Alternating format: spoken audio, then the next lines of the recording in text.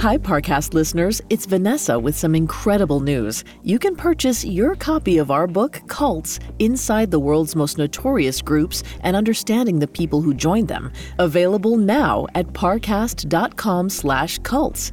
Cults is an expanded look at the people who led and followed the most radical groups in history, with an unflinching exploration into what happens when the most vulnerable recesses of the mind are twisted into the lowest forms of malevolence.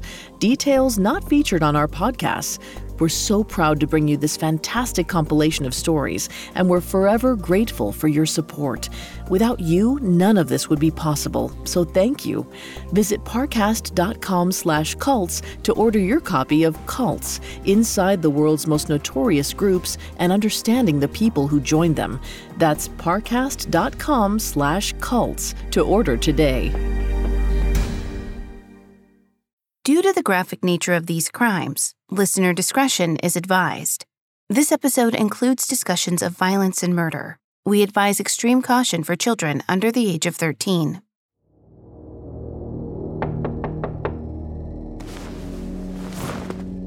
Kim Iloilo dragged herself out of bed and stumbled towards the door. She opened up to find her friend, Christa Pike, practically bouncing off the walls. Although it was nearly 11 p.m., Christa had some big news to share. Kim figured it must be important by the way her friend was acting. She half expected to see an engagement ring on Christa's finger. She was that giddy. And sure enough, Christa held out what looked like a rock, but it sure didn't sparkle. Sensing Kim's confusion, Christa grinned and dropped the bomb. It was a bone, a human bone. Kim burst out laughing. Christa had to be joking. She listened with her mouth open as Christa told her where the bone came from. And suddenly, the whole thing was a lot less funny.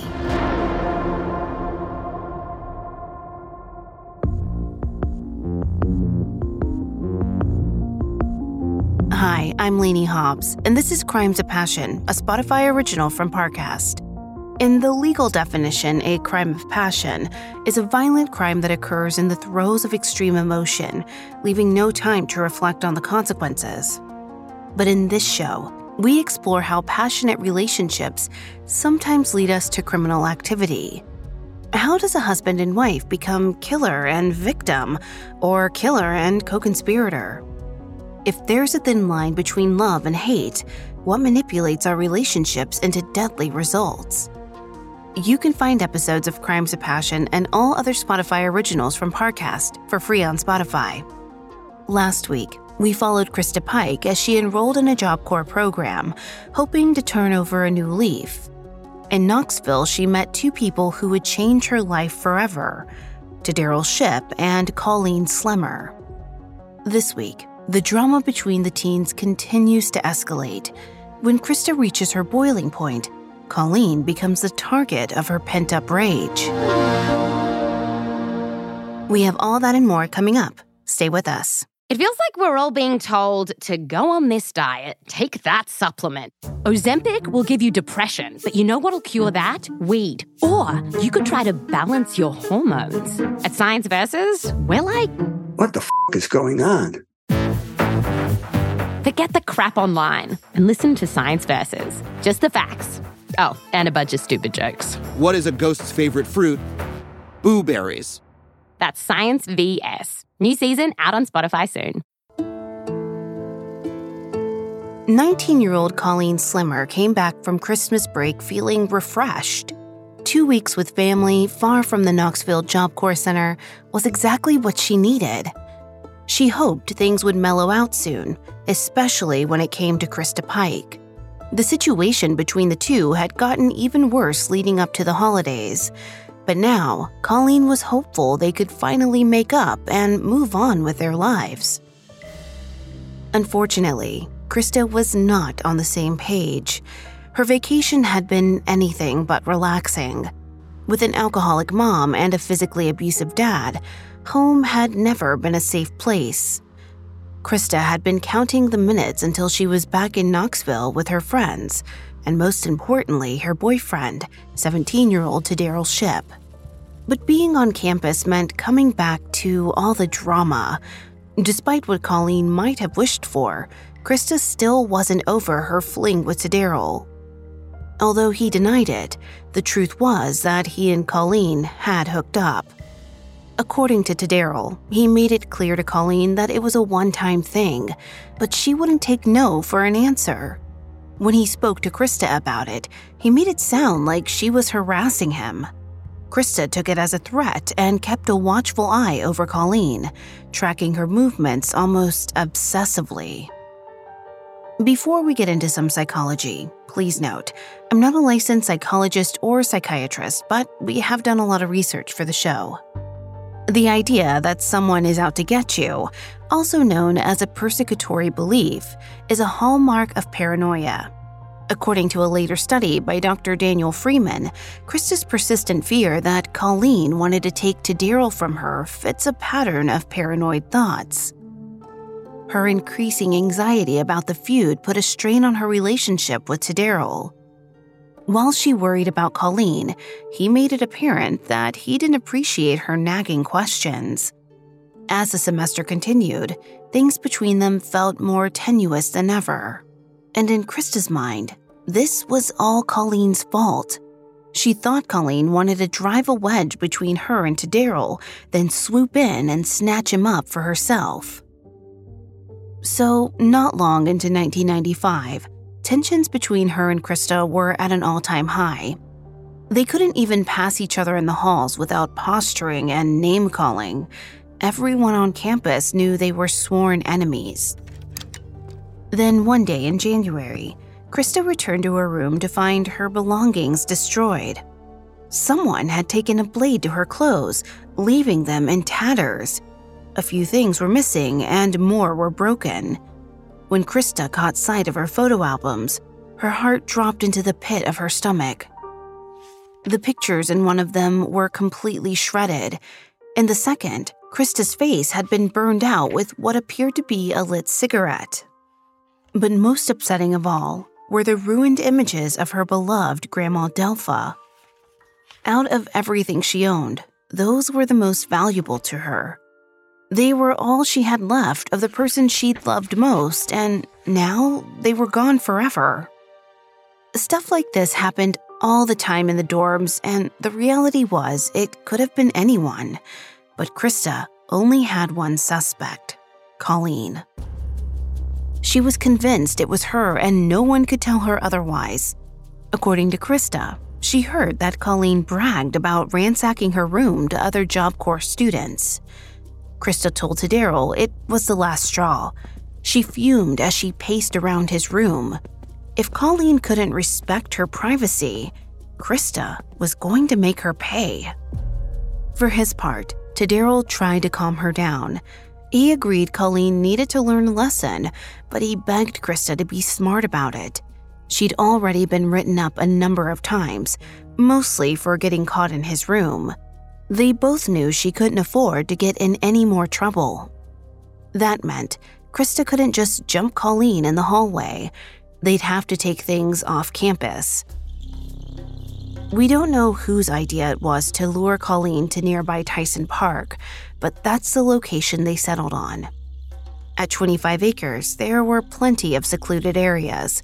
Plus, it would be almost deserted at night. And although Tadaryl supported Christa, he decided it would be better if he didn't come along. Just the thought of watching her square up with Colleen put him on edge. They decided to ask another friend, Shadala Peterson, to go with Christa in case she needed backup. The plan was in place, but next came the hard part.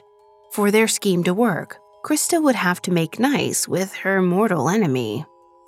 Which actually turned out to be a lot easier than anyone expected. All it took was a few days of laying low for Colleen to think the storm had passed. When Christa approached her on Thursday, January 12th, Colleen was surprised. Christa said she and some friends were walking to Blockbuster to rent a movie and wondered if Colleen wanted to come. Colleen hesitated. It was totally out of character, but she'd hoped the invitation signaled the end of their battle. Maybe Christa was as sick of the vendetta as she was. Colleen agreed, and they arranged to meet in the parking lot at 8 p.m. Christa smiled to herself as she turned away from Colleen. The route to the video store took them past the entrance to the park. Once there, Christa would make up an excuse to go inside. The trap was officially set. A few hours later, Christa and Shadala waited for Colleen under the yellow glow of a street lamp. At the last minute, Tadaryl's nerves got the better of him and he joined the duo too. If anything happened to Christa and he wasn't there, he'd never forgive himself. Colleen came bounding up right around 8, looking happy as a clam. Christa couldn't believe she didn't suspect anything. But then again, maybe she was just that good of an actress. The foursome reached Tyson Park within minutes. As if she'd just remembered, Christa slowed to a stop in front of the entrance and said she had some weed stashed in the bushes. If Colleen wanted, they could go smoke before picking up the DVDs. Without waiting for Colleen to answer, Christa and Shadala headed into the darkness. Colleen didn't want to jeopardize the newfound peace, so she followed behind with Tadaryl. Pretty soon, the landscaped fields and picnic areas gave way to a forest. They emerged onto a paved bike path that led them deeper and deeper into the trees. Christa's heart pumped so furiously that she hardly felt the winter air on her skin. Meanwhile, Colleen lagged behind, wondering where they were heading. It felt like they'd been wandering around the park for a while with no destination in mind. Eventually, she stopped and asked Christa what the deal was. She'd started to suspect there wasn't any weed after all. Christa snickered. Of course there wasn't. They weren't out here to make nice. Christa watched as Colleen scanned the trees for an exit. For the first time since they'd met, she finally looked nervous. When Colleen asked her what she wanted, Christa just shook her head. That should have been obvious. She wanted to know what Colleen's problem was. Why was she after the only good thing Christa ever had? Christa stared her down, a menacing expression on her face, with Tadaryl and Shadala flanking her on either side. Colleen shouted out in frustration, but her cries were cut short by Christa's fists. After taking a few blows, Colleen got mad enough to fight back. While the two of them scuffled, Tadaryl and Shadala hung back and watched. Just as he'd suspected, Tadaryl didn't like seeing Christa brawl, but it seemed like she had everything under control. She pinned Colleen to the ground and kicked her over and over. Yet even as she lay curled up in a ball, Colleen continued to taunt Christa. She warned that the second they were back on campus, she'd report Christa and send her packing.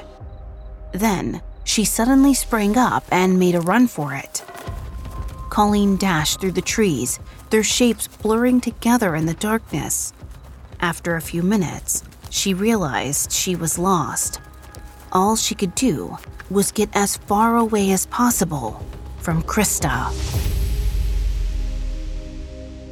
Coming up, the violence reaches the point of no return. Hi listeners, it's Vanessa. I'm so excited to tell you that our first book is on sale now. This is such a big moment for the whole Parcast family, and we can't wait for you to read it. It's called Cults: Inside the World's Most Notorious Groups and Understanding the People Who Join Them. And you can purchase it today by visiting parcast.com/cults. This is a passion project years in the making and only made possible by you. With your support, we've been able to get back to our storytelling roots. This time with a wealth of research and insights under our belt and intimate details not covered on our podcast before. Shame, exploitation, power. Cults unfolds the many motives behind groups like NXIVM, Heaven's Gate, the People's Temple, and more, revealing eye-opening details which will surprise even the most devoted true crime fan. Visit parcast.com/cults to order your copy of Cults: Inside the World's Most Notorious Groups and Understanding the People Who Join Them. That's parcast.com/cults. And on behalf of everyone here at Parcast, thank you for joining us on this journey. We hope you enjoy. Now, back to the story. On the night of January 12, 1995, Colleen Slimmer ran through Knoxville's Tyson Park, desperate to get away from Christa Pike. As she moved through the darkened woods, she lost her footing and found herself face first in the muck. She looked up to see Tadaryl Shipp. He'd taken her legs out from under her like a linebacker. Before long, Christa caught up to them. With her eyes trained on Colleen, she instructed Tadaryl to knock her out. He took Colleen's head in his large hands, slamming it against the ground with all his might. But the strike only dazed her. Colleen continued to struggle as Christa and Tadaryl dragged her back to the clearing they'd come from. Colleen's last jab had hit a nerve with Christa. The only thing that scared her as much as losing Tadaryl was getting kicked out of the program. Her future depended on completing Job Corps, and Colleen knew it. Panic mixed with rage and adrenaline. Now this was about more than just scaring Colleen. Christa wanted to hurt her. She brought out the box cutter from her jacket pocket and slashed Colleen across the stomach. Colleen doubled over as she cried out in pain. Even in the moonlight, the bloom of red on her sweater was clear as day. For a moment, Christa froze in shock. She couldn't believe what she'd just done, but there was no going back. If Colleen told anyone what she'd done, Christa wouldn't just get kicked out of the program, she'd probably be sent to prison. Worst of all, she'd never see Tadaryl again. She couldn't decide what to do next. Meanwhile, Shadala only added to the noise. She panicked, shouting that they couldn't let Colleen go. They were in too much trouble. Christa then turned to Tadaryl, unsure of how to proceed. In his face, she saw the same turmoil she felt. Then his expression turned to shock. Christa spun around just in time to see Colleen disappear into the trees. She scanned the ground for a large rock and hurled it toward her enemy. It hit Colleen square in the back, knocking her off balance. She fell to the ground, hard. Christa and Tadaryl took a leg each and dragged her back to where Shadala Peterson waited. By that point, Colleen was a wreck, covered in dirt and leaves and breathing heavily. She was getting weaker by the second. Running wasn't an option anymore. She told Christa that she wasn't after Tadaryl, but she knew who was. Shadala piped up, warning Christa not to fall for it, and Christa dismissed the idea as an obvious ploy. It was the last trick Colleen had up her sleeve, and it clearly wasn't working. That only left one option. Colleen dropped the tough girl act and started to beg. She promised not to return to the Job Corps campus if they let her go. She'd find a way home to Florida that night, and they'd never hear from her again. Christa rolled her eyes. She couldn't believe Colleen thought she was that stupid. Her pleas were insulting. As Christa grew angrier, the world faded into the background. She could see Colleen's mouth moving, but no longer heard the sound of her voice. A familiar floating feeling came over her. Psychologists who later interviewed Christa identified this as a dissociative episode. When a person dissociates, they disconnect from reality in an attempt to protect themselves from trauma. It's an involuntary response that's often a symptom of PTSD. Looking down at Colleen, it's possible Christa thought back to her own unanswered cries for help over the years. As the memories flooded her mind, she repeatedly struck Colleen with the box cutter. The violence stunned Shadala, who faded quietly into the background. Christa continued to attack as Colleen stumbled around, feebly attempting to run. Her resistance only made Christa more upset. To stop her from moving, she ordered Colleen to strip from the waist up. Apparently unperturbed, Tadaryl tossed Colleen's jacket and sweater to the side. Then Christa brought out a weapon to end it all, a small meat cleaver she'd borrowed from another student. She cut Colleen's torso again and slashed her throat, but even then, Colleen was still making noise. Christa took a scrap of cloth from around her wild brown curls and tied it around Colleen's mouth. Tadaryl stepped forward to help secure the gag. It was clear to Tadaryl that Colleen wouldn't survive. Overcome by a sudden twisted idea, he took the box cutter from Christa. He cut loose what was left of Colleen's bra and used the razor to carve a pentagram into her bare chest. Finally, he added a few more wounds to Colleen's body. Despite enduring nearly 45 minutes of pure torture, Colleen was still alive, just barely. Christa watched her take ragged breaths in disbelief. Tadaryl handed her a large chunk of asphalt he'd broken loose from the bike path. Christa stood over Colleen, the stone held high above her head. She brought it down as hard as she could, bludgeoning Colleen again and again.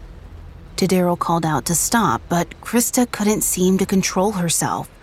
She struck Colleen until her skull caved in. Shadala watched wide-eyed as Christa and Tadaryl dragged Colleen's body off the path and into some brush. Before they left, Christa picked up a small piece of Colleen's skull and tucked it into her jacket pocket. The trio wound their way out of the park toward campus, stopping at a gas station to clean up. They'd hardly said 2 words to each other the entire time, but when the building came into view, Tadaryl stopped. He warned Shadala not to tell anyone what they'd just done. Though she was still in shock, she managed to nod in agreement. After what she'd just seen, Shadala was terrified of the couple. No way she would risk getting on their bad side. As the group approached the dorms, some students loitered in the parking lot. Trying to act casual, they managed to slip by mostly unnoticed. They'd almost made it to the door when one of Christa's friends spotted her and asked what happened to her pants. Colleen's blood had soaked them through completely. That, coupled with a layer of thick mud, gave them an almost black color. Christa froze for a second, then recited the lines she'd been practicing in her head. She grimaced and said she fell in some mud.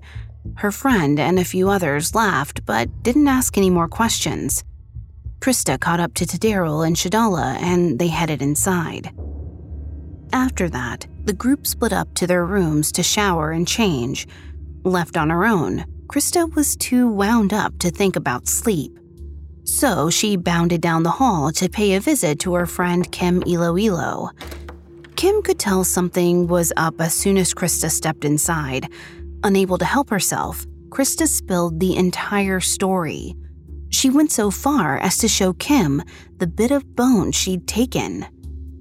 Kim knew Christa had been fantasizing about getting back at Colleen, but this seemed too extreme, even for her. Then again, Christa's story was so detailed and the bone. All of a sudden, Kim announced she was tired and hurried Christa out of her room. Once Christa was gone, she thought about what to do. Part of her wanted to tell someone, but she started to think that Christa was just pulling her leg, and if it was actually true, she didn't want to end up like Colleen. In the end, she decided to keep her mouth shut. But Kim wasn't the only person Christa told about her evening. In class the next morning, she showed another friend the piece of Colleen's skull. She bragged that the spots on her shoes weren't mud, they were human blood. No one knew whether or not to take Christa seriously. Kids were constantly making up things to seem tough, and Christa loved to shock people. But as the day wore on, Colleen's classmates started to realize they hadn't seen her since yesterday. It could have been a weird coincidence. Or maybe her disappearance had something to do with Christa after all. As rumors about Colleen spread through campus, Christa got curious herself. She couldn't stop thinking about the body. She wondered if the police had found it yet, and if they could figure out what happened. She decided the only way to get answers was to see for herself. She knew Tadaryl would try to stop her, so she invited some other friends along to Tyson Park. She took the lead, walking with purpose. When she led her friends to an active crime scene, it became clear that Christa had an ulterior motive. Cops swarmed the bike path, black uniforms dotting the area as far as the eye could see. A string of bright yellow tape blocked the woods. While her friends murmured nervously, Christa walked right up to the nearest officer and asked what was going on. The policeman had been fending off curious bystanders all day, giving the same non-answer to everyone who asked. There was a body, but the victim was unidentified and there were no suspects at this time. Christa tried to get a better look at what lay beyond the yellow tape to no avail. Eventually, she gave up and left the park with the others.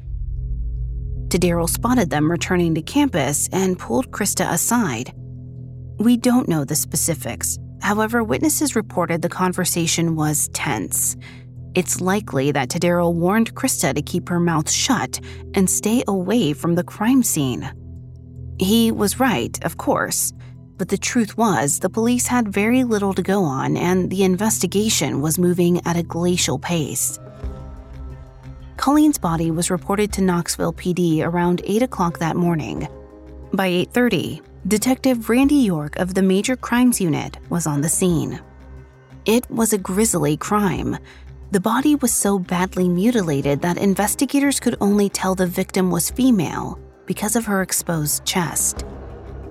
Detectives estimated she was anywhere between 18 and 22 years old. Since she'd been found so close to the University of Tennessee campus, they guessed she'd been a student. Still, that didn't do much to narrow down the list of potential victims or point toward a motive. The only real clue York had was the pentagram carved in the victim's chest. In the days ahead, it would become more important than he ever could have imagined. Coming up, investigators pick up a trail.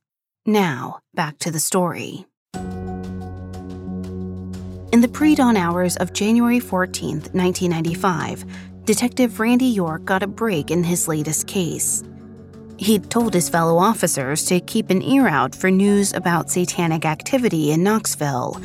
It seemed like a long shot, but at 2:30 a.m., the station actually found something.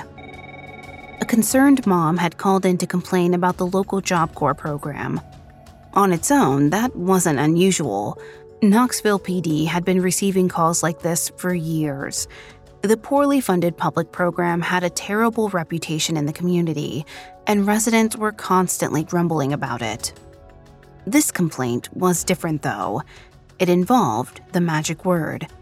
Apparently, the woman's daughter, who we'll call Faith, was a Job Corps student herself. She'd called her mother terrified about her classmates' interest in Satanism. York was shocked. None of the details about the crime scene had been released to the press yet. There was no way the woman, or her daughter, could have known about the pentagram carved into Colleen's chest. And the Job Corps campus was near the park where the body had been found. Either this was an eerie coincidence, or this student held the key to York's entire investigation. By 4:30 that same morning, he came knocking on Faith's door. When he asked her about Satanism on campus, she got visibly nervous. If the people involved knew she ratted them out to the cops, she'd be in serious danger. York suggested they go to the station to talk, a safe distance away from the dorms. Once there, Faith opened up. The students York wanted were Christa Pike and Tadaryl Shipp. Probably Shadala Peterson, too. Not only were they into some dark stuff, but Christa had been bragging about a supposed murder for the last few days. It must have seemed almost too easy for the veteran detective. Just yesterday, he had nothing to go on. Today, 3 suspects happened to fall into his lap. However, he knew better than to dismiss anything, especially so early on in an investigation. So he returned to the Job Corps campus and checked the student logbook. Sure enough, the same 3 people Faith identified had signed out and signed back in on the night of Thursday, January 12th. He scanned further down the list and saw another student had also left that evening, though the sign-in column was left blank: Colleen Slimmer. After discovering that Colleen had never returned to her dorm, York's investigation shot to warp speed. In just a matter of hours, he'd crack the case wide open. Shortly after he checked the logs, Christa, Tadaryl, and Shadala were taken into custody. At the precinct, Christa was the first to be interviewed. York sat opposite her and marveled at how innocent Christa seemed. With her sweet southern drawl and cherub cheeks, she came across as even younger than 18. But his impression changed completely once York asked her about the body they'd found in Tyson Park. Christa agreed to give a statement so long as she didn't have to name anyone who was with her.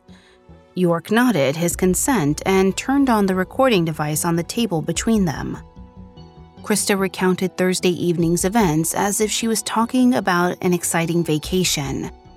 Her bubbly voice was so at odds with the disturbing details that York was taken aback. In his 25 years as an investigator, he'd never seen anything like it. He had no idea that Christa was likely in the throes of a hypomanic episode.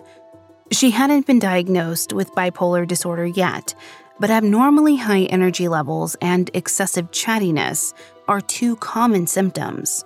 That might explain why she seemed downright excited about the heinous things she'd done to Colleen. Still, when York asked her whether the crime had been bothering her, she said yes, it weighed on her very much. York wasn't sure he believed that last part. The whole thing left a bad taste in his mouth. Thankfully, he had time to process what Christa had told him before moving on to his next suspect. Since Tadaryl was still 17, the department needed permission from his parents to talk to him. It took a few hours, but eventually the interview was underway. Although Christa had attempted to protect him, it didn't make a difference. Tadaryl was just as forthcoming as she'd been. He readily admitted to carving the pentagram into Colleen's chest, which he explained was a sacrifice to the devil. York noted that Tadaryl seemed more excited about the satanic elements than the murder itself. Even so, he didn't appear to be any more remorseful than Christa. According to later interviews with Tadaryl, he was still in shock at the time. For the past 2 days, his thoughts had run in circles as he tried to come to grips with what they'd done. Sitting in the police interrogation room, it finally sank in. York left Tadaryl staring into the distance with a blank expression on his face. It was time to speak to his final suspect. Shadala Peterson, at least, seemed appropriately exhausted, as if the murder had been keeping her up at night. Her story lined up with the others, except that she vehemently denied taking part in the murder. With the interviews complete, York knew he had Colleen's killers. All 3 teens were booked on murder charges. And officers found all the concrete proof they needed among Christa and Tadaryl's things. The murder weapons were tucked into the bottom of Tadaryl's locker. The jeans Christa had worn that night were right where she'd said they'd be, barely hidden in the top of her closet, and both rooms had at least a few satanic artifacts. Based on how easy it was to recover the evidence against them, this clearly hadn't been some mastermind criminal plot. And by Sunday, January 15th, just 3 days after Colleen's murder, it had become national news. The occult aspects of the story made for prime pickings by the tabloids. In 1995, the country was just coming down from the satanic panic of the previous decade. People were still highly sensitive to crimes that were vaguely related to the dark arts, and here was one committed by 2 self-proclaimed devil worshippers.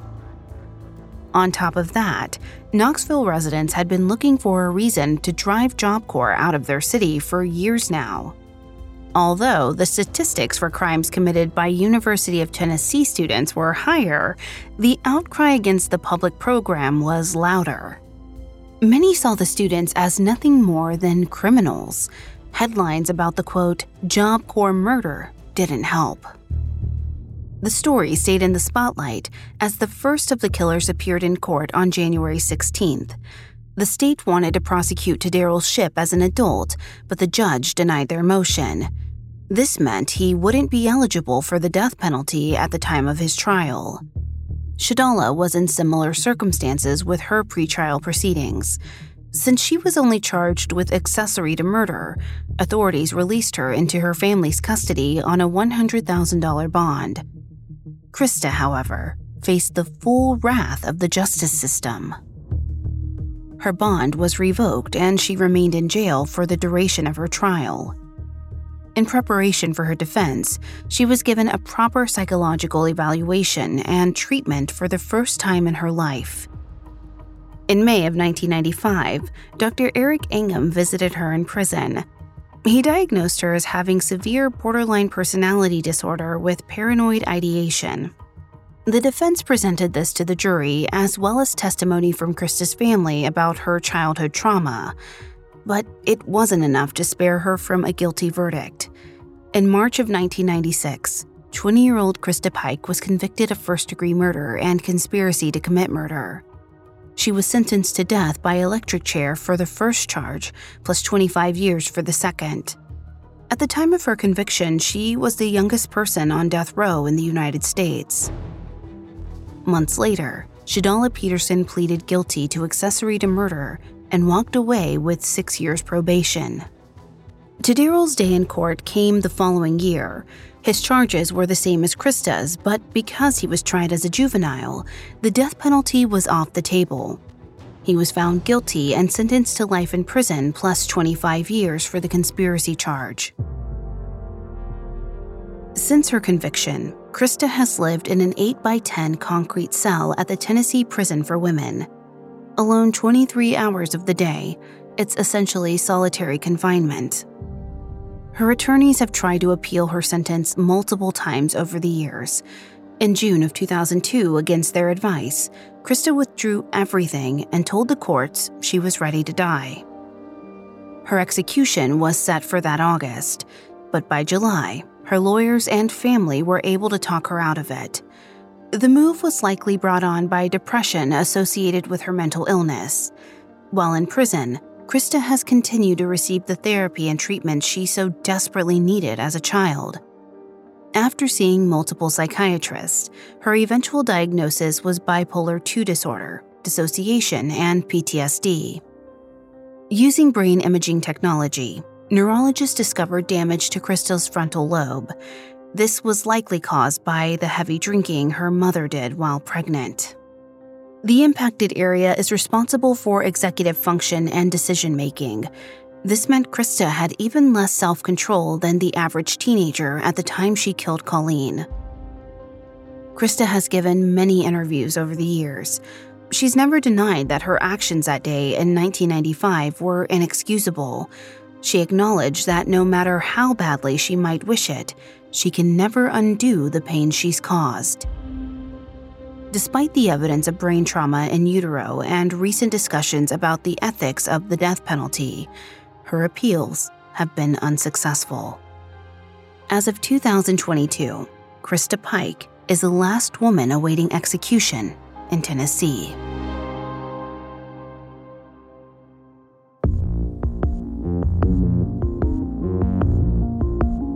Thanks again for tuning into Crimes of Passion. We'll be back next week with another episode.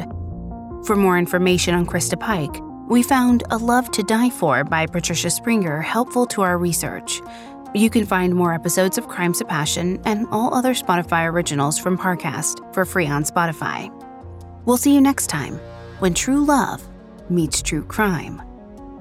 Crimes of Passion is a Spotify original from Parcast. Executive producers include Max and Ron Cutler, sound design by Scott Stronach, with production assistance by Ron Shapiro, Nick Johnson, Trent Williamson, and Carly Madden. This episode of Crimes of Passion was written by Megan Hannum, edited by Natalie Pertsovsky and Terrell Wells. Fact-checked by Haley Milligan. Researched by Mickey Taylor and Chelsea Wood.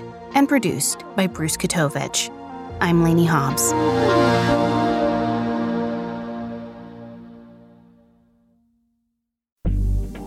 Listeners, remember to visit parcast.com/cults to order your copy of our first book, Cults, Inside the World's Most Notorious Groups and Understanding the People Who Joined Them.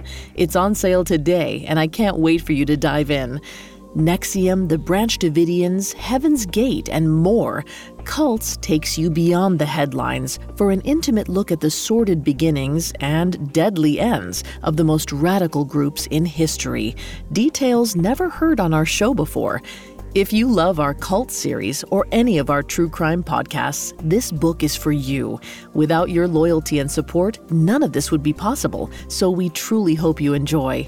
Visit parcast.com/cults to order your copy of Cults, Inside the World's Most Notorious Groups and Understanding the People Who Joined Them.